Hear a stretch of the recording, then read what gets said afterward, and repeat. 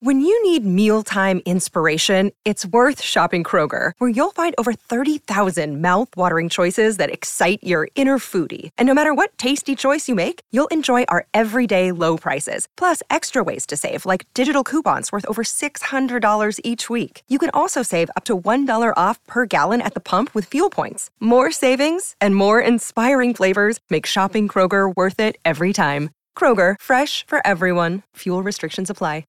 Another day is here, and you're ready for it. What to wear? Check. Breakfast, lunch, and dinner? Check. Planning for what's next and how to save for it? That's where Bank of America can help. For your financial to-dos, Bank of America has experts ready to help get you closer to your goals. Get started at one of our local financial centers or 24/7 in our mobile banking app. Find a location near you at bankofamerica.com/talktous. What would you like the power to do? Mobile banking requires downloading the app and is only available for select devices. Message and data rates may apply. Bank of America N.A., member FDIC. Conspiracy Unlimited with Richard Syrett. On this episode, a U.S. policy advisor discusses the economic fallout from the coronavirus. Privately, some academics I speak with some knowledge think China's actually in a recession now. So China won't be able to sustain that high level of growth with U.S. companies starting to back out. And when that happens, they won't have as much money to spread their influence around the world. Have you ordered your bottle of Carbon 60 yet? The mighty Aphrodite and I have been taking a tablespoon of this miracle molecule suspended in olive oil for a few months now. We're taking the purest form of C60. It's called ESS60, and it's produced by our friends at C60evo.com. C60 in oil is a powerful antioxidant that moves through the body like a magnet to attract and neutralize free radicals. It can slow down aging and reduce cellular damage. C60 can improve the immune system and reduce inflammation naturally. Often we hear about improved vision and substantially keener mental focus.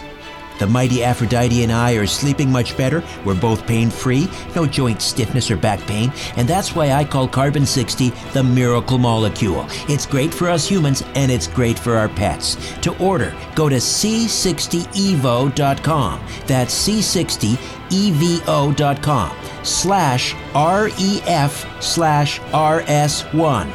Again, to order your bottle of ESS60, go to C60evo.com/REF/RS1.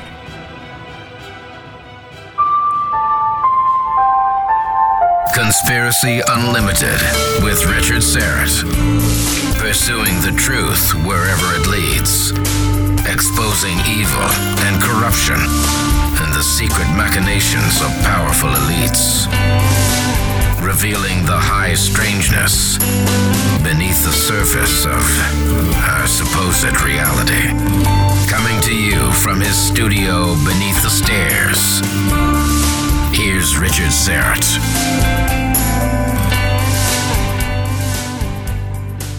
Welcome to your Monday, the last day of skiing for my boys, so as you listen to this, they're on the slopes and I'm nursing a hot chocolate near a fireplace in the chalet. Don't forget, I'll be hosting Coast to Coast AM this coming Saturday, March 7th, and Sunday, March the 8th.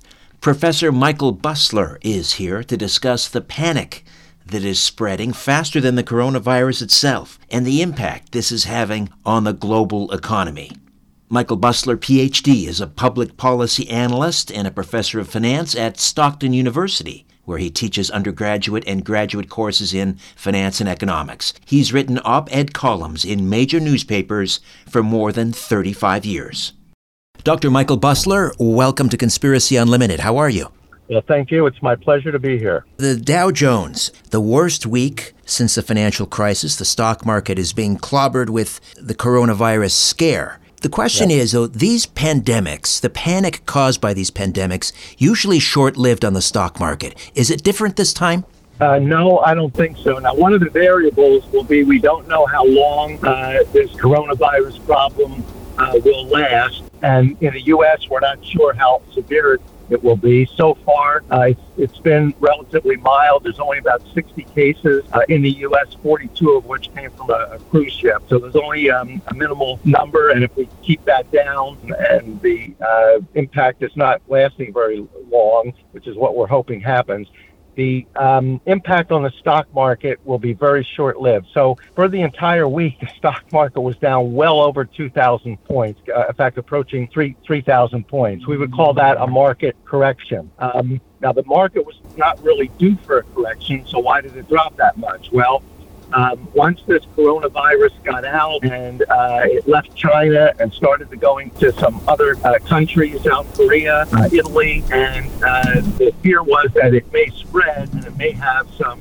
very devastating effects on world economies, and that includes, of course, the U.S. economy. So if it did have devastating effects on the economy, it means the economy would go into a recession, corporate profits would plummet, and then stock prices would fall. So in anticipation of that possibility, investors said, look, I better sell now because this could turn into a worldwide pandemic, in which case stock prices will be significantly lower, so I better sell now. And that's what caused the drop this week. Now, let me say, past corrections, and a correction is defined as if the market drops at least 10% in value. So it's got to go down about 2,900 points. I think we're about there now. But if you look at the past corrections, 3 to 6 months later, the market is usually back up to where it was before. So the drops can be steep, but usually the length of them is not real long, especially in this case where from an economic and business standpoint, there's no fundamental reason why stocks should be falling unless that virus turns out to be more severe. If it turns out that it's less severe and we get this under control, which is likely to happen once the weather warms. I'm told that viruses like this survive only in cold weather. In warm weather and indeed very hot weather, they simply can't survive. Now, we're a couple months away, the northern hemisphere, from that. So I think that would be the worst case in terms of how long we'd have to worry about this. But if it turns out it's relatively short-lived, you'll see the stock market bounce back relatively quickly. It seems to me that there is an element here also of this fanning the flames of this panic. For example, Goldman Sachs is predicting zero earnings growth for domestic companies in 2020. Surely that is going to feed into this panic. Absolutely, and that's a really severe overreaction. The economy, most economists before the coronavirus thought the economy in 2020 would be slowing down somewhat from last year. I don't think so. I think because the Federal Reserve realized that they raised interest rates from the end of 2016 to the end of 2018 8 times, and they were sort of choking growth. So in 2019, they realized they made a mistake. They reduced interest rates 3 times. They stopped shrinking the money supply and indeed started putting some reserves back in. And given the tax structure and that input from monetary policy, I thought the economy would actually grow a little bit faster this year than it did last year. Unless a pandemic hits and the world goes into a severe recession or worse, I think U.S. corporate profits will be up this year. I don't really understand the forecast that J.P. Morgan Chase made. Also, the CDC talking about we need to prepare for serious disruptions in our daily lives, canceling large public events possibly, closing schools, or at least dividing classrooms up into smaller units, maybe more online classes again, and also the media. If one didn't know better, one would suggest that some people would like to see a recession. Well, I certainly don't hope that's the case. I will share your view that oftentimes it looks like that. What the current administration's view is, let's prepare for the worst. So we have our Centers for Disease Control that are experts in looking into this.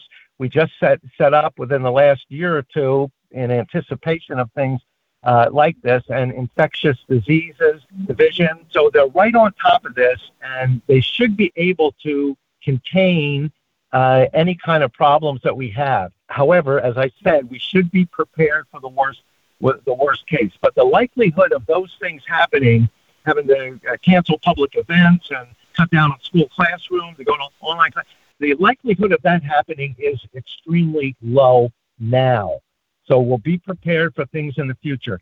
Let me say, in the U.S., there's been approximately 60 cases of the coronavirus. 42 of them came from that ship that we allowed to dock here. So there's only really 18 cases, roughly, that have come from this coronavirus. Now, the scary part is we don't know how it's spreading, and we don't know how to stop it. So that is where really all the uncertainty and panic comes from. However, U.S. drug manufacturers have already developed a vaccine for this. Now, the FDA won't let them bring it to the market until it goes through testing to make sure it works. What are the side effects? What are the interactions, etc. But we've got something that can fix this. So the most likely scenario, I think, is the CDC keeps this under control, keeps the number of cases relatively low, and we're able to get through this. For the last 10 years, the regular flu in the U.S. kills about 36,000 people a year and has done that in each of the last 10 years. So not to belittle this problem, and it could be severe, but there's no reason to panic yet, although everybody's right.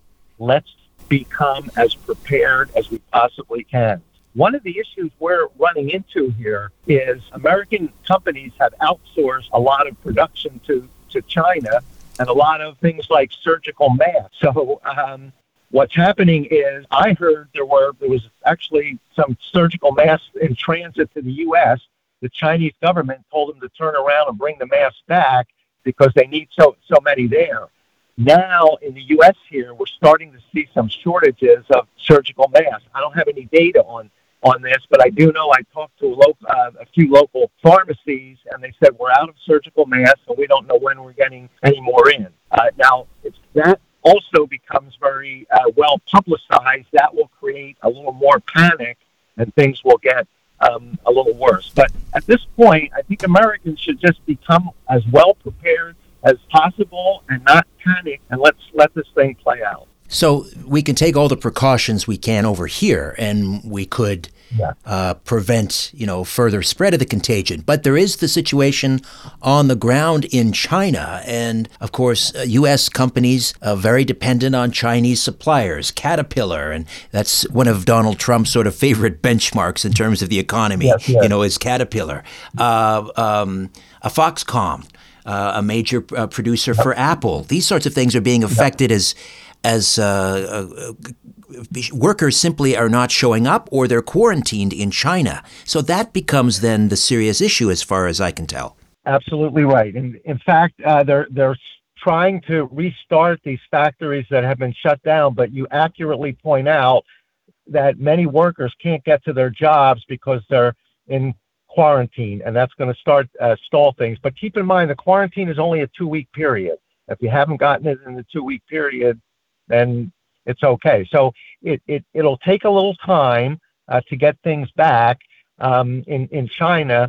Part of the problem we have is we don't get completely accurate information of the Chinese government, so we're not 100% sure what's happening. But from the data they have released, the spread of the virus has slowed significantly. It's still spreading, but it has slowed significantly, and the number of people that fatalities here are still going up, but not quite as quickly as a rate as they were before. So maybe it's starting to subside a little bit. The warm weather is starting to come too, and that will help as this virus needs cooler weather to survive. So I don't think right now there's any need to panic. I don't see any catastrophes hitting the U.S. or really the world. Now, China's going to get clobbered by this, and they were clobbered before because of the trade war that's been going on. So they're going to get hit hard. But for most of the rest of the world, I don't think there's any reason to panic, and certainly in North America here, I don't see any reason to panic yet. Let's just be as prepared as possible. Let this play out, and we'll see what happens. What kind of impact is this going to have on American airlines, hotels, luxury retailers, entertainment venues, with all of the slowdown in Chinese tourism? And they spend apparently something around $6,500 per person. Tourism from China to the U.S. predictably down 75%. This is going to clobber those kind of places. The airline industry is getting clobbered by this. the cruise ship industry will really get clobbered by this. And the tourism industry, as you mentioned, is down significantly, and they'll get clobbered by this. I live in New Jersey near Atlantic City. Atlantic City depends on a lot of Asian tourism in the colder weather to keep things going. So the casinos down here, I know, are going to take somewhat of a hit too. And those are things that you can't replace. I mean, it's not like if Apple says, look, I don't have the iPhone this month, you'll come back next month and buy the iPhone. But with entertainment, you say, look, I'm not going out to dinner, or I'm not going down to the casino, or I'm not going to any kind of entertainment. It's gone. So you may do something else in subsequent months, but once you've missed the time, it's gone. So those industries, I think, are really going to get hurt by this. And with the supply chain, and is this going to have an effect on the way people perceive globalism? I mean, if many people look at what's happening right now as in the Trump era, in the Brexit era, this titanic struggle between the nation state and the globalists. And one maybe could argue that this is actually going to prop up the sort of the anti-globalist view of the world order in terms of the disruption of supply chains. And maybe companies will rethink that. Excellent point. So many U.S. manufacturers went to China because the labor costs were so low. They have a very productive labor force. So labor costs were low to the firm. It was much less expensive to make products over there. In fact, it was so much less expensive, many companies moved all of their production there. Well, now they're seeing maybe single sourcing, put all our production in China, is maybe not the best way to go. There's going to be some trade issues that are going to have to get resolved. This president is standing up to every nation and saying, look, we want fair trade deals. For whatever reason, every one of the trade deals the U.S. has with everybody is slanted in favor of our trading partners and to the detriment of the U.S. So President Trump is standing up to that, but it is creating some problems with China. So the companies saying, look, maybe all the production in China is not such a good idea. We've already seen some companies start to move to Vietnam and Thailand. What this will do, I think, is have American companies start to look at bringing production back into the U.S. Now, you say, well, how are they going to do that? The labor costs are 10 times higher, and that's true. So what will happen is they'll bring the manufacturing back, and it'll be a capital-intensive manufacturing facility. In other words, it'll be done with robots and artificial intelligence and very little labor. That's the only way they're going to be able to compete. Fortunately, when Congress cut taxes in 2018, not only did they cut taxes for the middle class to boost spending, they also cut taxes for the upper class and corporations, which creates new capital. Now they'll have plenty of capital, so when the manufacturing comes back and it'll all be capital intensive, there's capital available to do that. So I think they'll start bringing some jobs back. They'll start manufacturing here in the U.S., and they'll use all the latest techniques with robots and things, and it will change the way they look at manufacturing in China. More of my conversation with Dr. Michael Busler when Conspiracy Unlimited returns. With everything you have on your plate, earning your degree online seems impossible. But at Grand Canyon University, we specialize in helping you fit a master's degree in education into your busy day. Your graduation team, led by your own GCU counselor, provides you with the personal support you need to succeed. Achieve your goals with a plan and team behind you. Find your purpose at Grand Canyon University. Visit gcu.edu.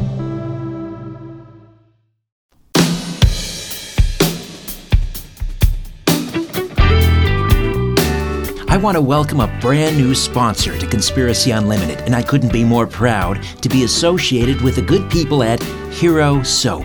It's owned by veterans, and their products are outstanding. Their soaps contain no chemicals, dyes, or fragrances, and they come in these really cool resealable packages, so you can take your soap with you on the road instead of using those gross hotel soaps, or take it camping. I'm using the Peppermint Cool Soap, and the moment I started lathering up, I felt a cool, refreshing, and tingly wave wash over me. I felt more clean, more refreshed, more alive. And not only does my body feel refreshed, I feel good on the inside, knowing that the Hero Soap Company supports veterans. Sign up for the hassle-free monthly auto ship, and you'll never run out of quality natural soap again. And you'll save 10%. Plus, for every soap purchased through the Sudscription, one soap is sent to deployed troops around the world for free. If you want to get clean and feel refreshed and support veterans all at the same time, check out Hero Soap at herosoapcompany.com. herosoapcompany.com. Look for the banner ad at strangeplanet.ca/conspiracy show and in the episode notes for this podcast. Hero Soap. Let freedom clean.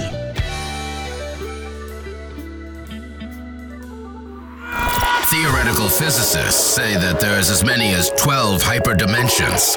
Here are just 3 of them. Conspiracy Unlimited, Conspiracy Unlimited, Conspiracy Unlimited. Pretty cool, huh? Here's an extra one. Conspiracy Unlimited. Hey, how about one more? Conspiracy Unlimited. And the great thing is we have 6 hyperdimensions left. Conspiracy Unlimited. 5. Dr. Michael Bustler is here. What effect long-term will this have on China? Well, it'll have a negative impact on it. So the balance of trade will shift now, but at least between the U.S. and China, and we'll start to see U.S. companies buying less China goods. You'll probably see China buying more of the U.S. goods. Now, when that happens, it weakens financially China, and with companies pulling out of China, too, that will tend to slow down their production. Again, we're not 100% sure of the accuracy of the figures, but they claim up until this year, they've been growing at a 10% annual rate. Now, they said because of the trade war, that rate has been cut in half. Privately, some academics I speak with some knowledge think China's actually in a recession now. So China won't be able to sustain that high level of growth with U.S. companies starting to back out. And when that happens, they won't have as much money to spread their influence around the world. So I say all of this will have a negative impact on China's ability to spread the money around. Has it also perhaps exposed a crack in the Chinese regime? You know, that's a very interesting question. China is a totalitarian regime. The premier is in there for life. And I have a lot of colleagues who were from China, and they tell me some of the difficulties there. Why do the people put up with it? Because they've been so prosperous that the government says, look at everything we're giving everybody, and they went along with it. Now, if their economy slows down and they're not so prosperous, you're going to start to see, I think, a little bit of rebellion. It usually starts with the younger people, seeing how their parents were forced to live, and also now seeing on the internet how Americans and others in the Western world live. You know, they're going to start to say maybe this totalitarian government is not the best way to go. So there will be some cracks. I don't know if it'll get as bad as it did in 1984 with Tiananmen Square, and I'm not sure how the government would react to some of this. Usually they're very heavy-handed. But your original question is there cracks, and I would have to agree with that yes, there are cracks. How do you view the criticism being leveled at the Trump administration, lack of funding, $2.1 billion, I guess, for the war on coronavirus, and predictably, I suppose, Senator Schumer saying it's not enough. Trump retorted, well, if I had given more, he would have said it was too much, you can't win. Your thoughts on the amount, the dollar amount? Yeah, well, the Trump administration feels, based on the way they've been treated in the last 3 years, almost no matter what they say, the opposition will come back with something negative. You know, the joke the Republicans have is, you know, if President Trump came up with a cure for cancer, they get on him about putting all the oncologists on the unemployment line. So just about anything that he does, you're going to end up with negative comments. Look, he's a business person. He understands that you have to spend money to do things, but you don't have to spend more money than you should. So he thought modestly let's start with a $2.5 billion request based on what his advisors tell him is the likely scenario for this. That should be sufficient. However, as he said, if Congress wants him to spend $8.5 billion instead of $2.5 billion, he'd be okay with that. But as a business person, you don't like to spend any more money than you have to. And so far, we're just on preparation. Now, if it turns out to be something more serious and we do need some funding, it only takes a couple days to go back and ask for some more. The president also has some emergency funding he can use for things like this. But we have a huge deficit problem as it is. This is certainly no time to worry about that. But there's no sense spending extra $1 billion or $6 billion that you may not have to spend. On the other hand, his emphasis on border security, one could argue, his policy on trade with China, really, yep, I think serves to underscore or perhaps validate what he's been trying to do. I mean, he wasn't necessarily doing those things in anticipation of coronavirus. Right. Your thoughts on that? Well, it's certainly a good thing. Before he stemmed the tide of illegal immigration coming out of Mexico, and he's done a great job in stemming that, we were having hundreds of thousands of people just walking in, and we had a catch and release program. So they walked in, they got caught, and they got released and said, come back in 2 or 3 years. 92% of them never came back. So we essentially had an open border. Well, if this coronavirus hits somebody in Mexico, and in those close quarters where they're walking together and breathing on each other constantly, and they come into the country, we could have had a real serious problem. So you're right, he didn't do it to anticipate something like this, but you have to look back on it and say, boy, I'm glad he did it. As soon as this started, President Trump made the airlines cancel all flights from China coming into the country.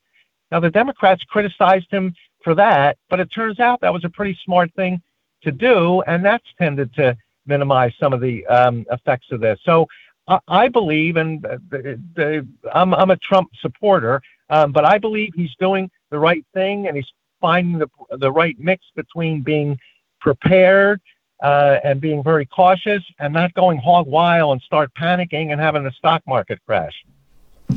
The Director General of the World Health Organization, they've been also leveling criticism and talk about the kettle calling the pot black. I mean, this is one of the most corrupt organizations in the United Nations. Talk to me a little bit about the failure of the WHO in this instance.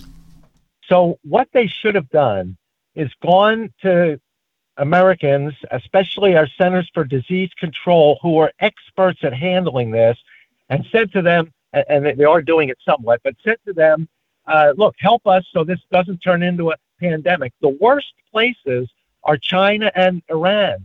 Had China let the CDC in there when this started, this would have never gotten to this. Our CDC knows how to handle these things. But for political reasons, the Chinese government would not let the CDC in. In fact, some Wall Street Journal reporters who were starting to report what's happening got kicked out of China because they were reporting accurately what happened. Same thing with Iran. There's now some cases in Iran. They're not equipped to handle this. This could turn out to be a real epidemic in Iran very quickly. Again, for political reasons, they're not going to talk with our CDC, and they're certainly not going to let us get in there to help them. So it's going to end up being a bad situation there. And in those Middle Eastern countries, they travel between countries frequently, both for trade purposes and just people interacting with people. Well, if the virus turns out to be something big in Iran, it could spread to all of the Middle East there. Now, other countries who we're friendly with will let our CDC come in there and help them. But before it gets to that point, if Iran would let us in there to contain this, it wouldn't grow any further than it already has. Finally, Dr. Busler, is coronavirus or COVID-19, is it with us? Is it here to stay? In other words, every cold and flu season, we're going to have some variant of COVID-19 as well. It's certainly possible. I think we'd have defer that question to a medical professional. But even if it does end up staying here for some time, by this time next year or shortly thereafter, we'll have a vaccine for it. So if it looks like it's going to be here, you'll be able to get vaccinated against it, and we won't have to worry about it again. Dr. Bussler, thank you so much for your time. Thank you. It was my pleasure.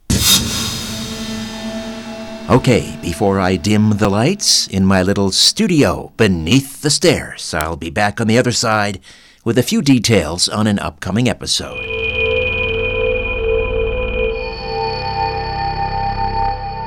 If you want to support my work here at Strange Planet, please consider becoming an official donor. It's easy. Just go to patreon.com/Strange Planet.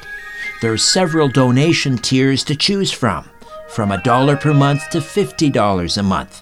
New donors at the $10, $20, and $50 per month tier receive a free mug from my Strange Planet shop. Donors in the $20 tier also have their names appear on a crawl during the YouTube live stream of my weekly radio program, The Conspiracy Show. And donors in the $50 tier receive a special on-air thank you on my radio program. Whatever you give, your support helps keep my radio program and this podcast going. Help me pursue the truth wherever it leads. Patreon.com/Strange Planet. Thank you, and God bless.